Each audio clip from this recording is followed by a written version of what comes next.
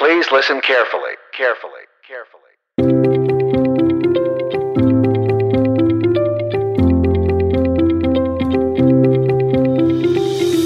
Welcome to the Utterly Moderate Podcast, where two reasonable social scientists discuss big, important topics by presenting just the facts and none of the unneeded opinions and biases.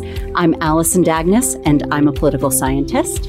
And I'm Lawrence Eppert. I'm a sociologist. How are you today, Allie? I am very well, Lawrence. Thanks. How are you? I'm doing pretty good. There's a lot going on. We're all trying to get ready for the semester.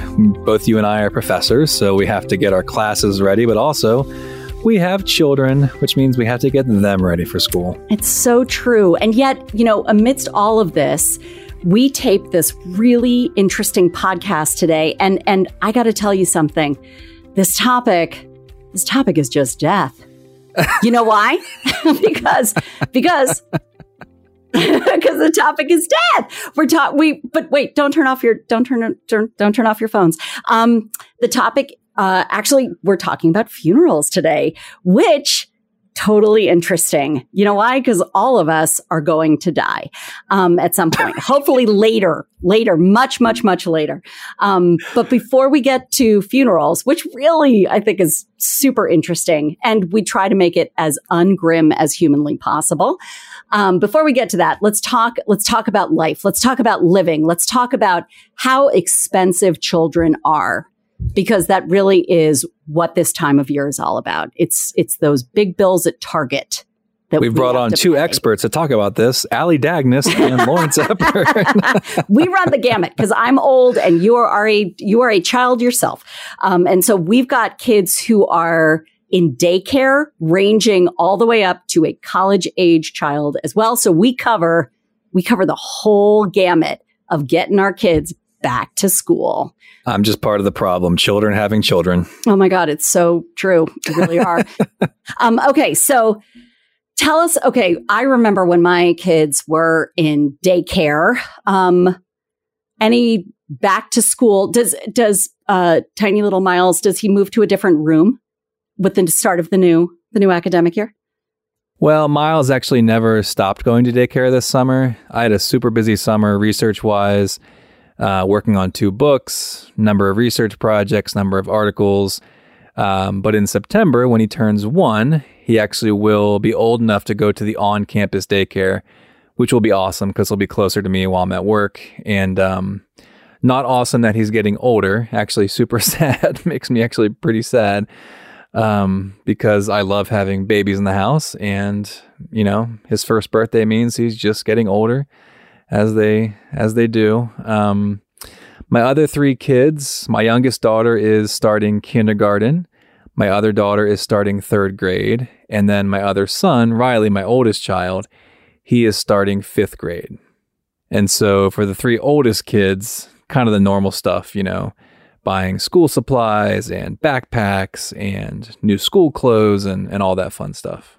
When I first started at SHIP, I was so excited, but the waiting list for the on-campus daycare was so long, I never was able to get my children in there. So really? Yeah. And this is a true story. When I got the job at SHIP, we were living in upstate New York, actually really near where Hillary Burton now lives.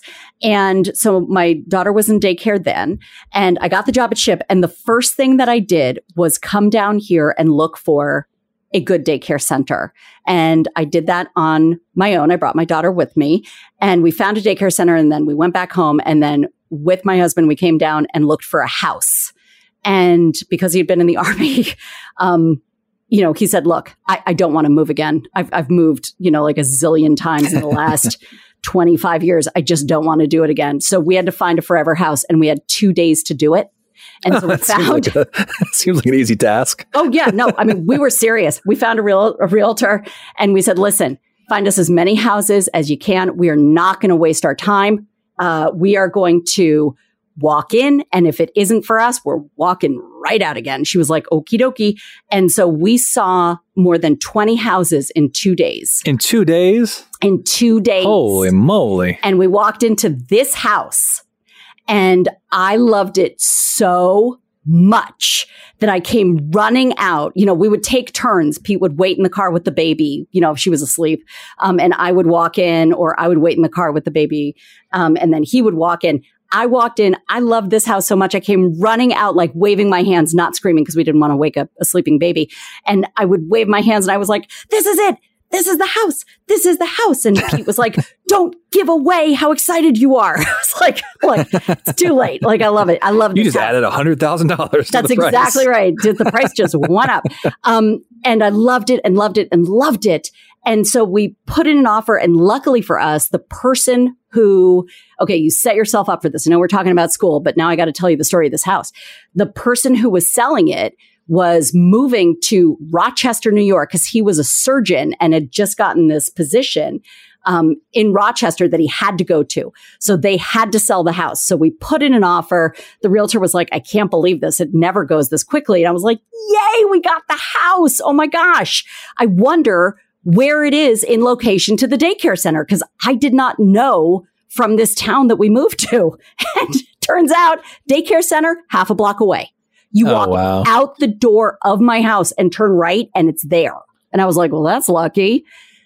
Yeah, also lucky, a really good friend of mine from C-SPAN, Susan Paley, friend of the pod, MFSP, my friend Susan Paley, MFSP, said, oh my gosh, you're moving to Chambersburg. One of my best friends from growing up, Michael Light, he lived in Chambersburg. I was like, oh, he lives in Chambersburg. I was like, that's amazing. She's like, you're going to love him. He's smart. He's a doctor. He's got kids your age. I was like, your kids' ages. This is fantastic. I was like, oh my gosh, yay.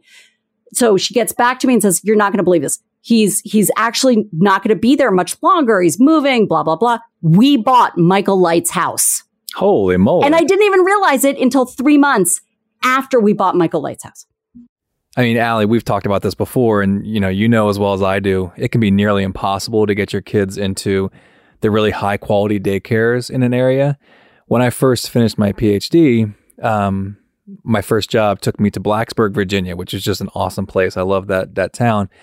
And you get hired in the spring, and then you start in August. So you don't have much time, and you're not there. You got to do a lot of the legwork on a house and daycares and all that kind of stuff from afar. But we got our kids on the waiting list for the really good daycare in town before we even arrived in August. And this is not a lie. This is going to sound like I'm exaggerating and I'm stretching the truth for a good story, but I swear to you, this is true. 4 years later, when I was hired at Shippensburg University and we were leaving Blacksburg to come to Pennsylvania, 4 years later, that daycare called and said, congratulations, you're off the waiting list. Oh, no. You got a spot. I mean, it's unbelievable. You're like, and thank you. Goodbye. Yeah, thanks a lot for the call. See ya. But what about you? So you heard about my kids and what they're preparing for this fall. What about you? You've got one in high school, right? And one in college. So what does that preparation look like? We've already started with field hockey practice. And so we are 1 foot into high school already, and it's, mid-August. And my eldest goes back to college in a couple of weeks and back to Charm City, back to Baltimore. And so high school is probably, I remember when the girls were in middle school, it was like we had to do so many Target runs to get, like notebooks and pencils and, extra hormones and stuff that you have to have when you're going through middle school, which just was, it's fun. Lawrence, you're going to have a really great time with your 4 kids through middle school. That was a delight. But no matter what, my daughters and my wife will be best friends though, right? Oh my gosh. It's like the best. and then they get even closer in high school. Right. Yeah.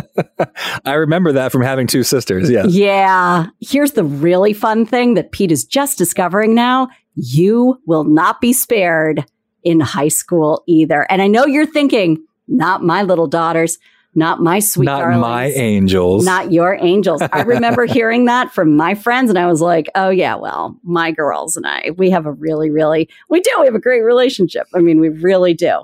And then high school comes along and just remember, it is developmentally a child's job during adolescence. It is in their job description to pull away from you.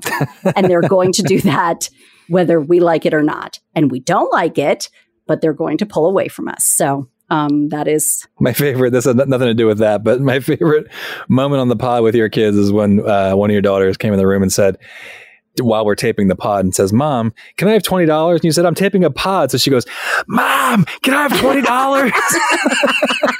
Yes. Yep. I'm pretty sure both of them at some point have done that. Yeah. I'm a walking ATM cook. All right. So what about college? Do you have to move Maddie back into her dorm and all her stuff? Yes. Because you had a fun time with that last year. Yeah, that was great.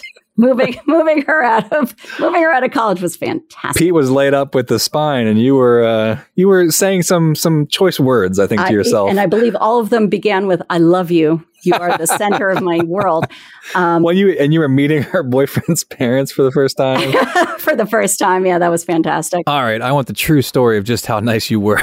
Get Caroline in here. No, we are not getting Caroline in here. I mean, Caroline, that's a totally different. No. Yeah. Pete and I did. She'll elbow you out of the way. Yeah. Give her that microphone. Oh, she's dying to sit down and give her disquisition on dating. Caroline. Yeah. Can't you hear me? You got headphones in. Darn it. She's got thoughts. Her thoughts have thoughts. She has a rubric. She has a whiteboard. She's got a lot of ideas.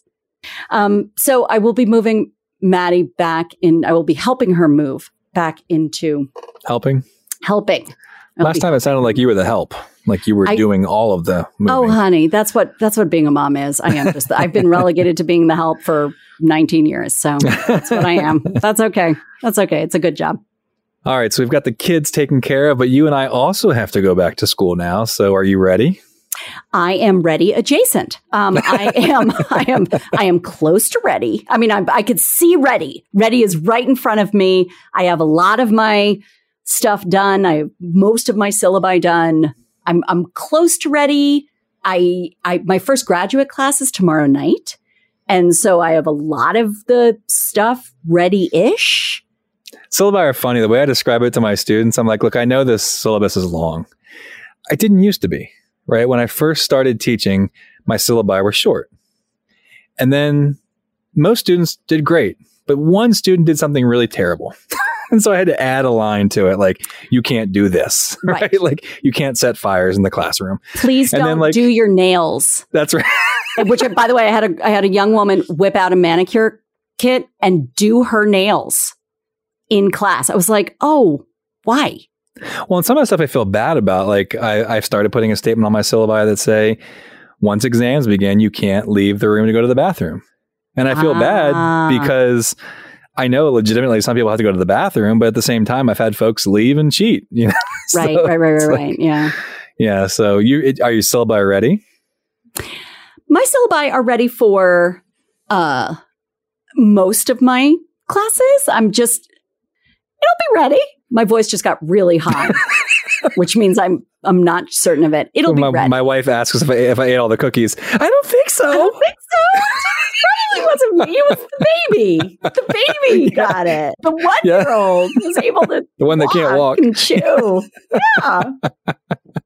So what else? So we got to get our syllabi ready. Yeah, you got to get the first day, like the first week. First day planned out. Yeah, like, do you have your legs under you in terms of like your readings and, Well, I know that I'll be ready, but I think it's going to be a last second kind of thing. I think I'll be ready the morning of my classes. So we'll be ready. So with that, what do you think? Should we move over to a serious topic that's important and also interesting? Let's talk about funerals. Let's talk for today's episode. About funerals. All right. Well, up next, we are going to speak with Eric Trimble, a licensed funeral director and embalmer in Illinois and Iowa. He is also the president of the Trimble Funeral Home and Crematory in Coal Valley, Illinois. Eric has lived in a house next door to his funeral home his entire life until he went to college. As a youngster in grade school, he began helping to mow the grass and wash the cars at the funeral home. He decided in college to become a funeral director himself. He graduated from the University of Minnesota's Department of Mortuary Science in 1969. In that same year, he joined his father, Riley Trimble, in the funeral business. Eric says, "I truly find meaning in helping people at a time when no one else can help them. My father taught me that being a funeral director is a sacred calling because we are entrusted with the most valuable treasure a family has, a loved one. Therefore, we act as if every funeral were for a member of our own family." It's really great to have Eric on the show today, and we look forward to our discussion with him up next.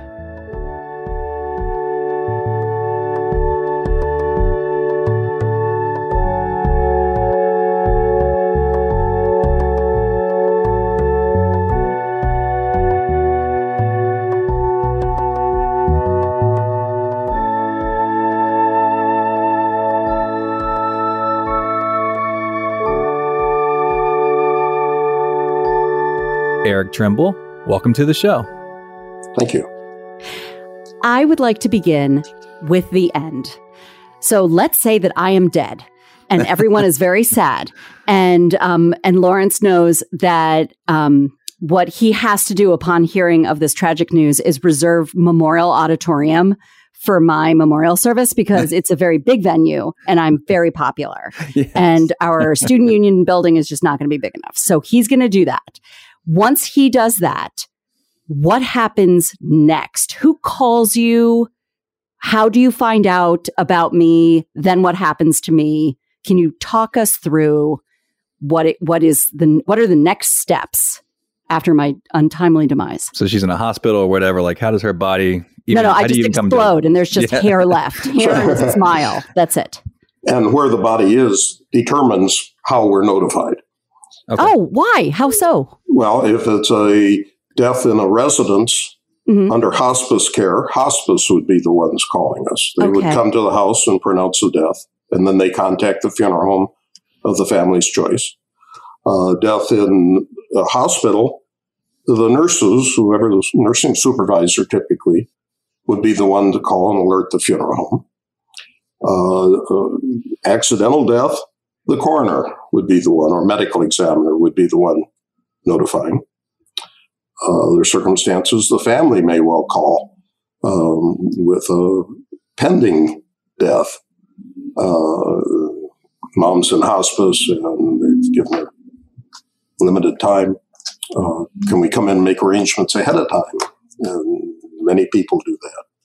So there's not an intermediary, like if I die in my house, my body doesn't go sit in a morgue somewhere, and then you send somebody to get it from my home? Each community is different, primarily depending on the size. I mean, most major cities have a county morgue or a city morgue, and the medical examiner or the coroner would have staff or would contract with a funeral home to transport to the morgue. Then after the funeral home is chosen, they would go to the morgue following autopsy and whatever examinations the medical examiner would do. Smaller towns maybe don't have a morgue, and the coroner or medical examiner would often have a funeral home on call if the family isn't able to be notified yet. Ultimately, the family has the choice of whatever funeral home they want. Now, you're going to be surprised how fascinated we are about the minutia of this. So, we want to go through it. So the transport, is it like a refrigerated type of thing? Like, how does the body get, or does it just come in like a? Typically a van, in most instances with a cot, an ambulance cot, with a mattress and blankets, stretcher often. The equipment that's used for death on the second floor of a home is different than in a hospital or a nursing home with wide corridors, of course. All right. So body arrives at your funeral home and you need to start preparing the body, I assume. So walk us through from when you get the body to when it's ready for the service. Well, the first thing we need to do is contact the next of kin and determine how we can best help them. If they are going to have viewing, if they're going to have private viewing or a public viewing, or cremation with no viewing. Depends on what our next step is then. If there's to be a viewing, then embalming would take place. And that's typically done as soon as we're able to have permission to do it. So the first step is embalming. Embalming, you said you wanted minutia. We do. Yeah. Oh, yeah, please. Yeah. Well, embalming involves injecting a preservative fluid through the arterial system into the body. The blood center, the blood system, is a closed plumbing network, if you will. If I were to have a hose filled with water and put my thumb over each end, I've got a hose filled with water. If I let ink in at one end, nothing's going to happen unless I remove my finger on the other end and let the ink run, and then I cover it. I can now have a hose filled with ink rather than filled with water. Theory of embalming is the same. We raise an artery to the surface, either in the carotid area or the femoral area, through a small incision, where we can inject the arterial fluid into the artery. It's not going to go anyplace until we open a vein at the same location, and it's pushing fluid. We don't drain the body like you think of the vampire movies and so on. We don't have to. But we have to make room for the fluid.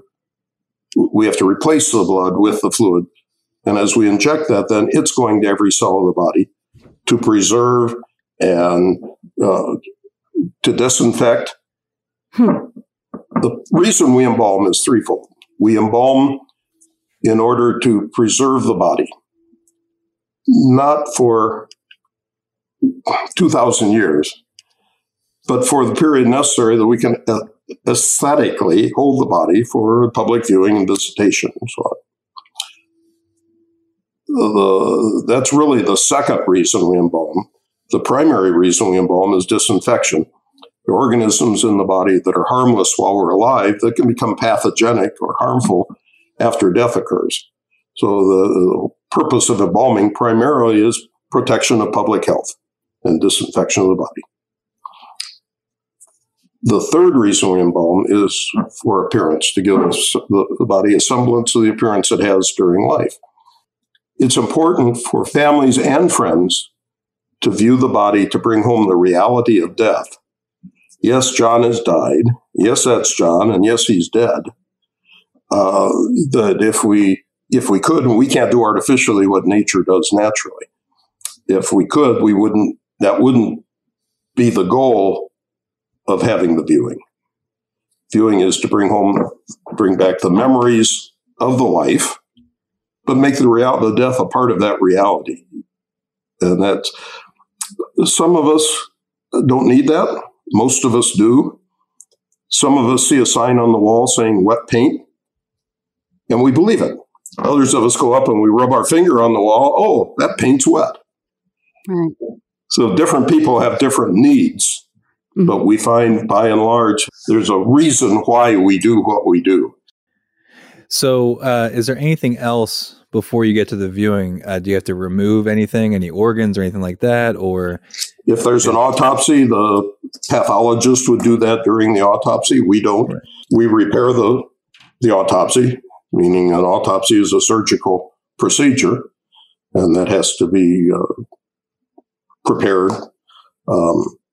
We do cosmetics, again, to give back a semblance of the appearance the individual had during life. And then we dress. The family brings in clothing. So we cosmetize and dress and then casket if that's the ultimate decision. Is there any, I've noticed at funerals, like the mouths are oftentimes sort of, are they stitched shut? I mean, how are the mouths kept shut? Or you just push the mouths closed? We often have to close the jaws with typically a wire or something to hold the jaw closed. Lips, depending on the cause of death, and somebody dies of an emaciated illness, we have to do restoration.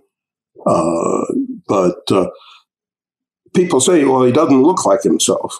Well, often the reason for that, you and I are looking at each other now, and gravity is pulling our tissue down this way, and that's what people are. When we're dead, we look like we would if we were asleep on the sofa. You and I have never fallen asleep on the sofa before, but if we fall asleep on the sofa and our family walks by and says, "Oh, Dad's sleeping," and walks on, we look the same because gravity's now pulling things back the other way. Right. They don't go over and stare at Dad sleeping on the sofa. Right. To see how I look, if that makes any sense. Yeah, absolutely. Again, we can't do artificially what nature does naturally. And if gravity's doing different things, that can make a difference. So injecting into the veins, in the artery, wiring the jaw shut, the eyes you can just close naturally. Yeah, their eye caps would go in to hold it closed. Eye caps. So what are those? Caps. Plastic caps that hold the eyelids closed. Interesting. Excuse me, just 1 second. Yeah. Yeah, my staff just came in. Okay. Oh yeah. I'll call when I'm done. But go ahead. Is Jeremy here? Yeah. Sorry, we just had a death call at a nursing home. Yeah, you do whatever you got to do. Let me see that. So, okay. The note reads the name and Hope Creek and Genesis Hospice called us. So the hospice was called to the nursing home, and they'd be the ones who would pronounce. And then now we will go and bring him into our care. Is the family there? No. The family's not there. So then when we come back with the gentleman, then we'll call the family and see what their wishes are. So arguably the arrangements had been made in advance with the family or with the funeral, or do you have an arrangement with the funeral home? In this case, the nursing home would have asked the hospice would have asked what funeral home. And they would typically do that when an individual goes on to hospice. They get the doctor's name and the pharmacist's name and right. and the funeral home. That makes sense. So then would that family come and see you then to say, we are putting down your name and we need to Often they do. They don't have to. Okay. But often they do. There's some advantages to finding out what's needed beforehand. But doesn't want to sound that it's a disadvantage to the family if they don't do it ahead of time. It could be an advantage. Right. But there's certainly, we can do everything after death occurs too. Now, in this instance, we'll call the family and making them see what their wishes are, how we can best help them, and set a time for us to get together with them to begin making plans.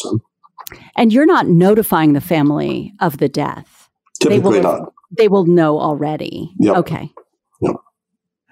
So you mentioned sort of reconstruction, right? So when you're doing a viewing, there are things that you want to look nice. Now you can't see the autopsy, but you want to repair that. But are there other types of reconstruction that you have to do? I mean, it sounds like you have to be pretty skilled at this. I mean, if you're going to try to... It's an art. It really is an art. And some are better than others. But yeah. And that's one of the courses in mortuary school is restorative art. Is the course. Right. And that can be everything from adding a little weight if an individual's lost a lot of weight to injuries, traumatic death. And there are different things. I don't want to use the term plastic surgery because it's not that detailed, but there are things we can do to help restore the appearance the individual had. Adding weight, is that just injecting things into the... Yeah. Yeah, that's really interesting. Okay, Allie, take it away. I could ask you a million questions about this process. Go ahead, Allie. So I imagine that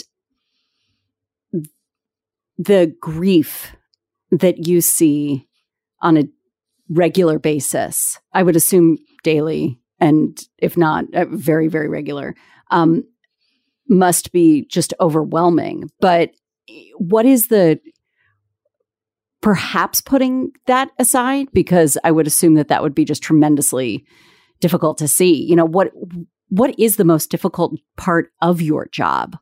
Or is that really just number one? And let me come back to that and ask me that again, but let's talk about that grief. Okay. all of our relationships with people can be described as our relational pie. And the amount of pie that goes to our different relationships varies. Certainly my wife has the biggest hunk of my emotional pie. Mm-hmm. My parents are gone, but they had it. My kids and grandchildren. But then the friends I have, and they have a smaller piece of it. Mm-hmm. And the acquaintances or business things and so on. So we get down to the tiniest little sliver. And that might be the guy that lives in the block behind me, and we leave for work the same time every day, and we wave. But we probably haven't even had a conversation, maybe. If I were to read in the paper that he died, there's a loss. There is a very tiny little piece of that emotional pie. All of those people are experiencing different stages of grief.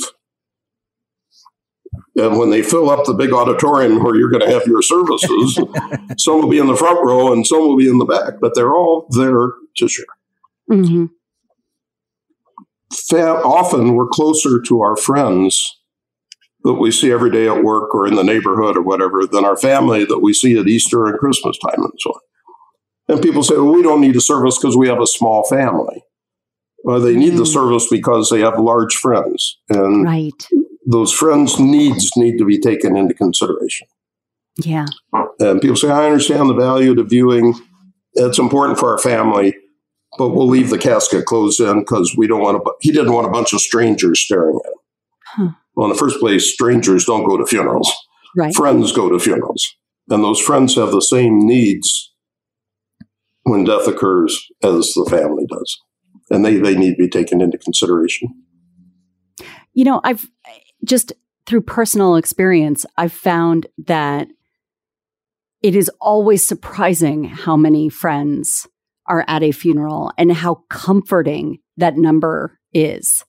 In such a surprising way, because you imagine like, oh, okay, my mom died and it's my sister and I, and, you know, my parents were divorced. And of course, my father was there because he's a terrific man and a hero. And so, you know, my husband and my kids, and okay, so we've got a total of like 20 people, you know, and then, you know, there were 70 people there. And I thought, holy cats, like that made me feel so, it gave me such comfort. And I think that is such a nice thing to remind people of. Very good point. Everybody's afraid of throwing a party and having nobody show up. Right. And that never happens. Rarely. Yeah. But people say, well, you know, he didn't have any friends, or we'll have a private service. And I tell them, well, that means that nobody will come unless you specifically invite them. Oh, well, the neighbors will come, or the people that, you know, no.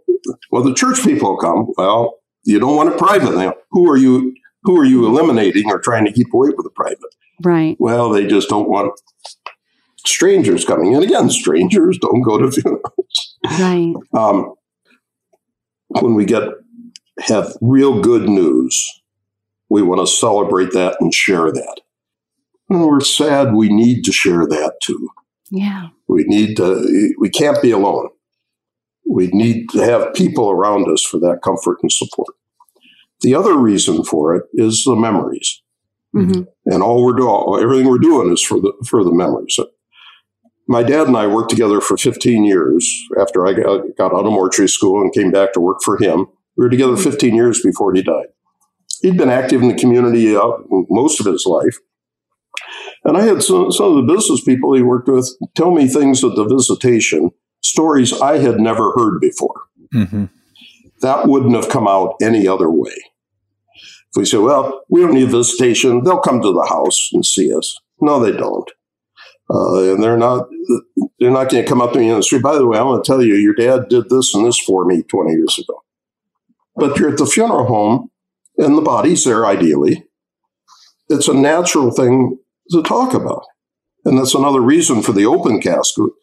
If it's closed, it's harder to talk about the individual. It's there, yeah, gosh, yeah, I remember the time this, that, and the other happened, or whatever those memories are. Do you ever, you did a really beautiful, eloquent job of talking about the importance of grief and going through this process. But there was another part of that question that I'd love to hear you address, which is it has to take some emotional toll on you, especially when you have a really busy day dealing with so much intense grief. I mean, I remember going with my dad when my mother passed away, and she passed away somewhat young, and he was overwhelmed with emotion. Like he couldn't get words out. And it was very difficult to be in that room. I mean, that's going to take a toll on you, meeting after meeting after meeting. Do you ever go home and just feel like you are drained emotionally? Yeah. And I've cried going down a lot of church aisles when I've buried friends. Yeah. And I hope I never get away from that. I hope I never stop being involved in it. Not every death is a sad death. Right. There's it's a relief, quite frankly. Yeah. The person has been senile and so on, and family's gone through their grief maybe years before. Mm-hmm. And others, they'll never get over it. There's a motorcycle accident that just met with a family. Jeez. Those are difficult, and all I can tell them is, I can't imagine how you're feeling, but I want you to know I care very much, and I'm going to help you all I can. And I'm going to hold your hand, and we're going to get through we're going to help you through the next few days or few weeks, whatever. I assume there are types of deaths that are involve a lot more sort of I don't want to say grief, because I assume different deaths are different, right? So unexpected, young, I assume, children. Sure. I mean, what are some of the different kinds of deaths? All those you can imagine, right? A child death, a young death, accident. And all the children are left, and or an older person that just starting to enjoy retirement. All those are sad in different ways. Yeah. But the point is, everything we do as death care professionals, helping people, is to help them through those stages that they're going to be going through. Yeah. We shouldn't just say, oh, John died, that's too bad, I didn't know he was sick, and we'll go on our life. We need to we celebrate birthdays, we celebrate retirements, we celebrate 6th grade graduations, and certainly weddings and engagements and so on. When any event happens in our lives, we need to celebrate it emotionally as some part of our being. Mm-hmm. And the death is as important an event as we have. And it's important for not only for the family, but for the community. I think that's why funeral customs in America are different than other parts of the country or other parts of the world. Mm. When our country was founded, the settlers were a small number of people against heavy odds, and each person was important to that community, and therefore death was important to the community. Hmm. And I think that comes forward why the American way of death, as it's been called, rightly or wrongly, is important. We put emphasis on life and therefore on death. That makes sense? Mm-hmm. It does. Sense? You said that your father was a mortician as well. I feel like this tends to be a family business. It often does. In fact, I'm proud to be right now the board chair of Selected Independent Funeral Homes, which is the premier trade association for independently owned funeral homes in the country. And there's a growing trend toward corporate ownership, but we kind of celebrate independently owned funeral homes. And it's surprising how many of our member firms are second, third, fourth generation. We were started in 1874 by Edwin Knox, who started as E.B. Knox Picture Framing and Undertaking. Wow. That's Together great. At last. Our roots actually go back to his father, Charles Knox, who started in the 1850s in a neighboring town. Wow. So Charles Knox, 1850, E.B. Knox, 1874, when he started our firm. His son Luther joined his dad in business in 1908. My dad bought from Luther in 1945. Wow. I joined Dad in 69. My son joined me in 2004. So Reed, my gosh. My son Reed is fifth generation, 3 in our family and 2 in the Knox family before us. And so those family connections are important and very much a legacy of funeral service in many parts of the country. I'm sure that's incredibly important because when a loved one dies, you want to trust the people who you're turning your loved one over to. And if it's, you don't want it to be, sketchy Sketcherson's, funeral home. You want it to be somebody who's been in the community for generations. Yeah. That's very real, very true. Oh my gosh, it's so interesting. When I was talking to you on the phone, you made an interesting point. I wonder if you could expand upon that, which is it was sort of a throwaway line. I'm not sure that you even remember saying it, but when we were talking about scheduling you to come on the show, you said something really interesting, which I hadn't thought about, but I think is interesting. You said that American customs are changing a little bit to where it's becoming more celebratory and less of a mournful experience, more of a celebration of life. Can you expand upon how the customs were when you first got into the business and how you see it changing over time? Sure. I've been in the business over 50 years, so we're going back a ways. When I first came in the business, every time the phone rang with a death, we knew there would be a funeral. We knew there would be a casket.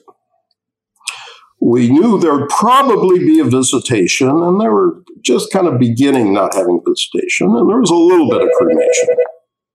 But by and large, every death involved a visitation one night, often 2 nights back then, a visitation, and then the funeral, either in the church or in the funeral home, and then a procession to the grave and the burial. Today, the phone rings with a reporting of death. There may be a funeral, there may not be a funeral. There may be a burial, there may not be a burial. There may be cremation, there may be viewing, there may not be any viewing.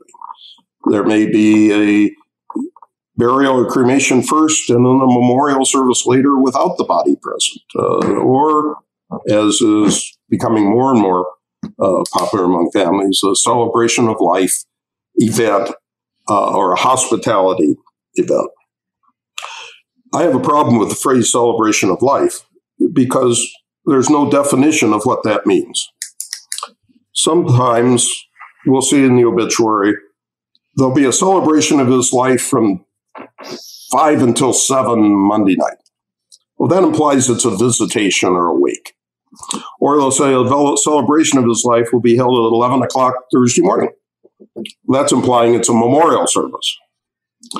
We often would phrase a celebration of his life will be held at Trimble Funeral Home, beginning with a gathering of friends from 10 to noon, followed by a memorial service at noon and a hospitality gathering after that. Now, to let people know what to expect when they're going to this thing that's called a celebration of life. A little bit of that's a euphemism for they don't want to say funeral. I don't want a funeral. No, but you can have don't throw a funeral for me, throw a party for me. And that's a reason I don't know, may have gone in a little bit with you when we talked earlier. We have a new building, 7-year-old building. Our building we were in for 90 of our 147 years was taken by the state of Illinois for a new I-74 Mississippi River Bridge. So we had to relocate. We located in downtown Moline in a new building we call Trimble Point. And it's a 2-story building. And on the upper main level is the funeral level. I would have described it when we built it, planned it as a funeral level. And the lower level is a reception center with fully licensed serve food and serve alcohol, with liquor license in the funeral. And as it's been 7 years now, the community has embraced the building as a 2-story event center for all of life's events, is our tagline. The funeral being the major one, but not the exclusive one. We've had, obviously, funerals on the upper level. We've had weddings on the upper level. We've had recitals on the upper level. We've had concerts and lectures and dinners. And we've had casketed visitations on the lower level because people wanted the bar open for it. What we're finding, well, we call them hospitality events, hospitality gathering, hospitality visitation, meaning food and or drinks involved. When we all celebrate with a glass in our hand. And when we do have hospitality events, people do what they're supposed to do. They stay, they share, they visit, they talk. They don't just greet the family and leave. And that's what it needs to all be about, sharing the stories, sharing the memories, telling the story. And we do that often with a glass in our hand. We're more comfortable doing that. The other change, of course, is church attendance is declining. People with a definite church faith preference are declining. So they aren't used to the rituals that we grew up with as children going up. Most of us with a faith base have that tradition of the ritual and the song and so on. Many people today don't have that. They don't really know what's involved in a funeral. Therefore, we won't do the funeral. We'll just do something else. Doesn't have to be at the funeral home. It can be in the park. It can be in the botanical center. It can be in the Ball Diamond. And they're doing all of those things that are their way of celebrating the life. One of our, I'll give you the next question, but Eric, and if this is offensive, my apologies right away. Mm-hmm. One of mine and Allie's favorite movie scenes of all time comes from The Big Lebowski when they're spreading the ashes. You never seen that scene? Okay. Well, check YouTube out. He doesn't take the wind into account and gets all over his friend. But go ahead, Allie. Okay, you wanted the details. Oh, go ahead. Yes. Well, cremated remains are not a fine cigarette ash like you see in the movies. The soft tissue burns away. So what's left is the skeleton, the bones, that are then processed so they fit in the urn. So it's more of a consistency of a fine gravel or sand or something, not this light cigarette ash. All right. So let's say we'll do burial in a moment. But so describe the process of now what happens to get a body cremated. And do you have a crematorium in your... We do. We do. Okay. There are 16 funeral homes in our market area. Mm-hmm. Only 4 of us have on-site crematories. Okay. Of those 4, we're the only one with a private interior on-site crematory. What does that mean? Well, it's important for families to know ours is private. That means no other funeral homes use it. It's not a public crematory. Gotcha. Everything's done under our direct care by our staff. All the others are in a garage space or a warehouse space. Ours is a part of the building. It's not a backroom function to us. And the fact it's on site is important. It means once the individual comes into our care, we're not going to go across town and turn it over to somebody else to do the job. Everything's going to be, he's never going to leave our care. I don't know the exact percentage. I think I've heard maybe 25 or 30% of funeral homes have their own crematory. Most do not. There's some real economical reasons for having a shared crematory. Some states don't allow funeral homes to have crematories, believe it or not. Makes no sense. And same with some states don't allow funeral homes to serve food or even coffee in their buildings. That's a whole other conversation at some point. Anyway, before you describe this process, about what proportion of folks get cremated versus burial? We're about 70% cremation at this point. Really? Really? And all right, so you've preserved the body. It's been viewed. Now, what happens to it? Okay. The other thing, that cremation service may involve a full funeral ahead of time. Right. Embalming, visitation and viewing, and the funeral, and then instead of going to the cemetery, we cremate. Right. Similarly, or it could involve none of those. If there's no viewing, we don't embalm. We have refrigeration in lieu of embalming.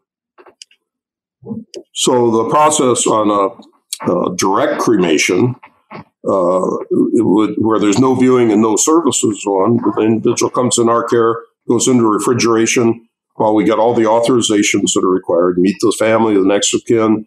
In Illinois, we need both the coroner and the doctor and the registrar. All three have to sign a permit in order for us to do the cremation. Once we get all the authorizations done, then we cremate and then return the cremated remains to the family or take them to the cemetery, whatever the family's instructions are. Now, is there any additional process? So when you're doing for burial, is there any additional preparation you have to do after the embalming, or it's just placing them in the casket and burying them in the ground? Mm-hmm. Mm-hmm. Okay. Interesting. All right. Sorry. Go ahead, Allie. How has being a funeral director changed your own ideas about death?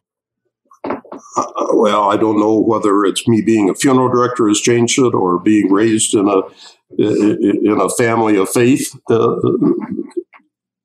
had no need to change it.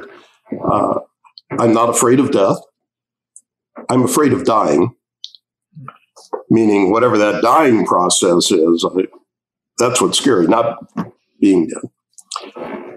What I have seen is the importance, as we said earlier, the importance of the way families deal with the events after the death occurs.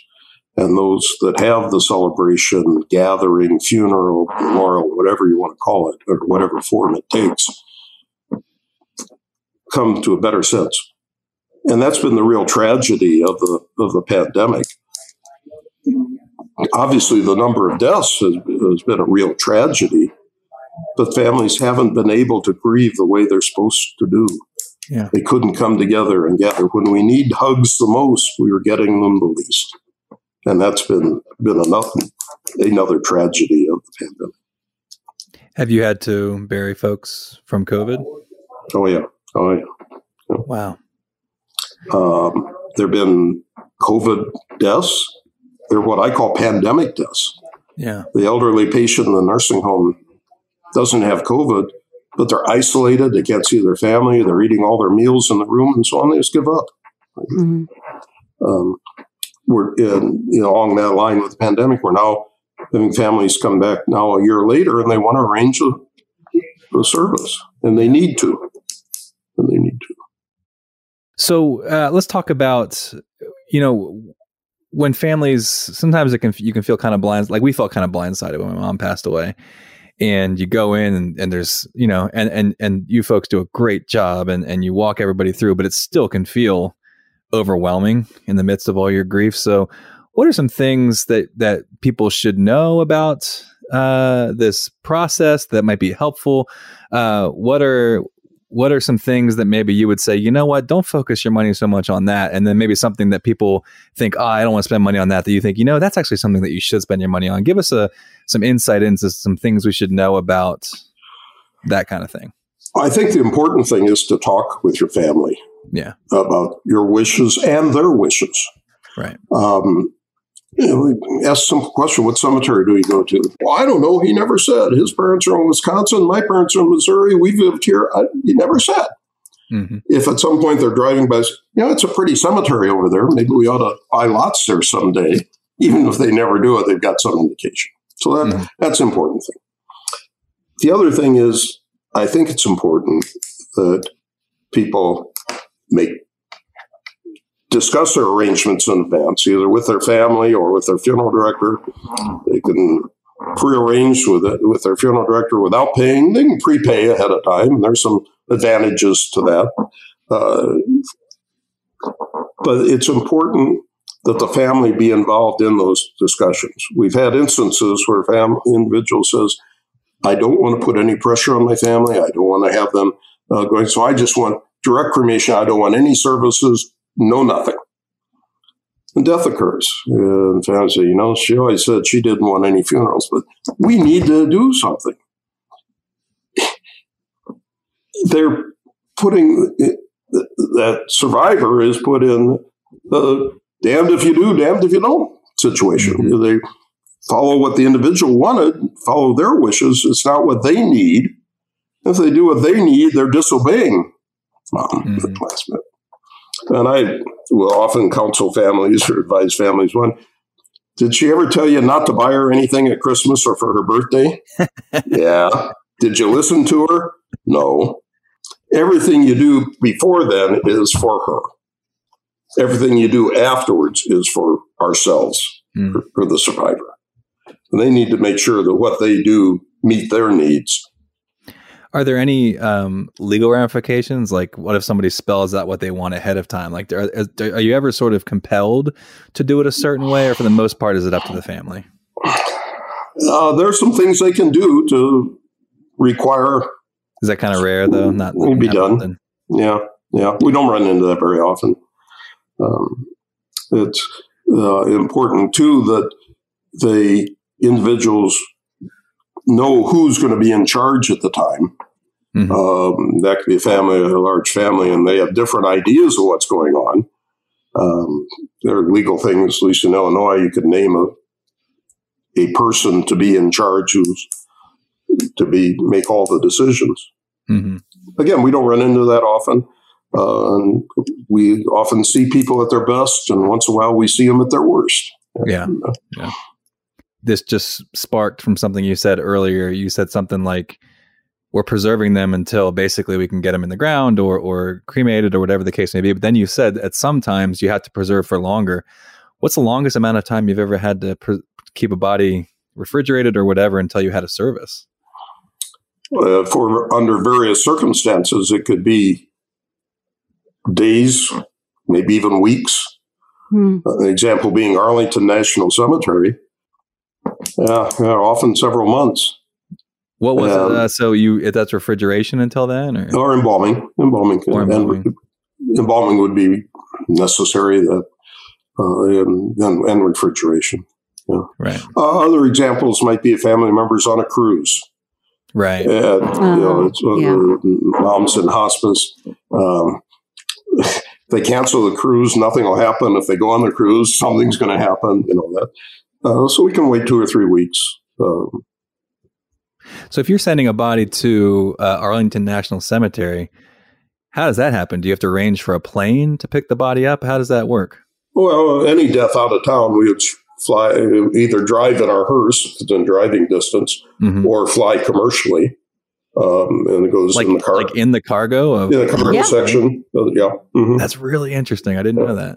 And there are shipping containers. We can either ship a casketed body in a protective air container, or they call them combo units with the body without the casket, a more reinforced shipping container. But we would then drive to the airport. With Arlington, we're in Illinois, and going to Arlington, we would arrange with the funeral home there to receive the body and then go to the cemetery. All right, Eric. Well, as you can tell, I have thoroughly enjoyed this conversation. And before we go, I want to give you the last word. Anything that you want to add before we go? I learned from my dad that when we go into a family home when a death has occurred, we're walking out with their most sacred possession. They would rather have us walk out with all their silver and their jewels if we could just leave that person there like they were. We can't do that. So it puts a very real burden of trust on us to make sure that we do everything in their best interest to help them meet the needs they have. The other thing that's important, I think, is for people to understand, we don't have funerals because a group of people got together 2 or 3 generations ago and said, let's create this product called a funeral, and we can call ourselves funeral directors, and that'll be our living. There were funerals long before there was ever a professional to take care of it. Originally, the community did it, Tim. And then there were the undertakers. Well, they had that phrase because they undertook to do all the things that were necessary, rather than the cabinet maker and the grave digger and the minister. The undertakers would, and that evolved into the profession. Neighbors, you call your next door neighbor and say, "Hey, I've got a death here. Can you come and help me?" You're not going to get much help today. A few generations ago, you would have gotten a lot of help. So that's been been one of the changes in the evolution as the profession has evolved. It is truly a caregiving profession, and it's a calling. There's a lot of jobs are callings, not just clergy, not just religion. But there's some jobs I think you could probably do. You really don't like it, but it's a paycheck. And funeral service is not one of those jobs. You either have a real calling to do it or not. And if you don't have a calling, you might as well get out because you're not going to be any good. You're not going to help people. Eric Trimble, you have been a delight and a wonderful guest. Thank you so much. This has been fascinating. Well, thank you. I appreciate your interest in the subject and appreciate the opportunity to visit with you. Thank you for joining us on this episode of the Utterly Moderate Podcast. Before we go, we want to remind you to visit our website, utterlymoderatenetwork.com. There you can find all of our podcast episodes and their companion resources, our guide to reliable news outlets, the contact page where you can suggest topics for future shows, and more. That's utterlymoderatenetwork.com. Thanks again for listening. We hope you'll join us on our next episode. And until then, we'll play you out with friends of the show, the Riders in the Sky. Happy trails to you until we meet again. Happy trails to you. Keep smiling until then. Who cares about the clouds when we're together? Just sing a song and bring the sunny weather. Happy trails to you till we meet again.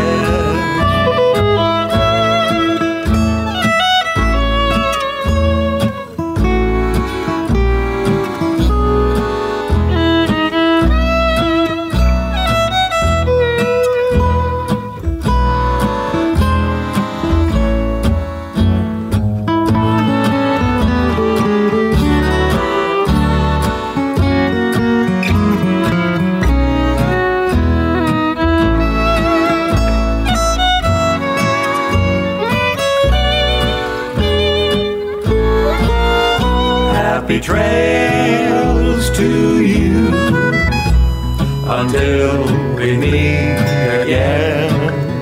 Happy trails to you.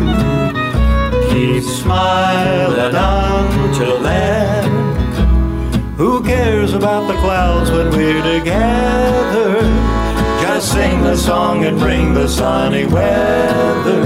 Happy trails to you till we meet again.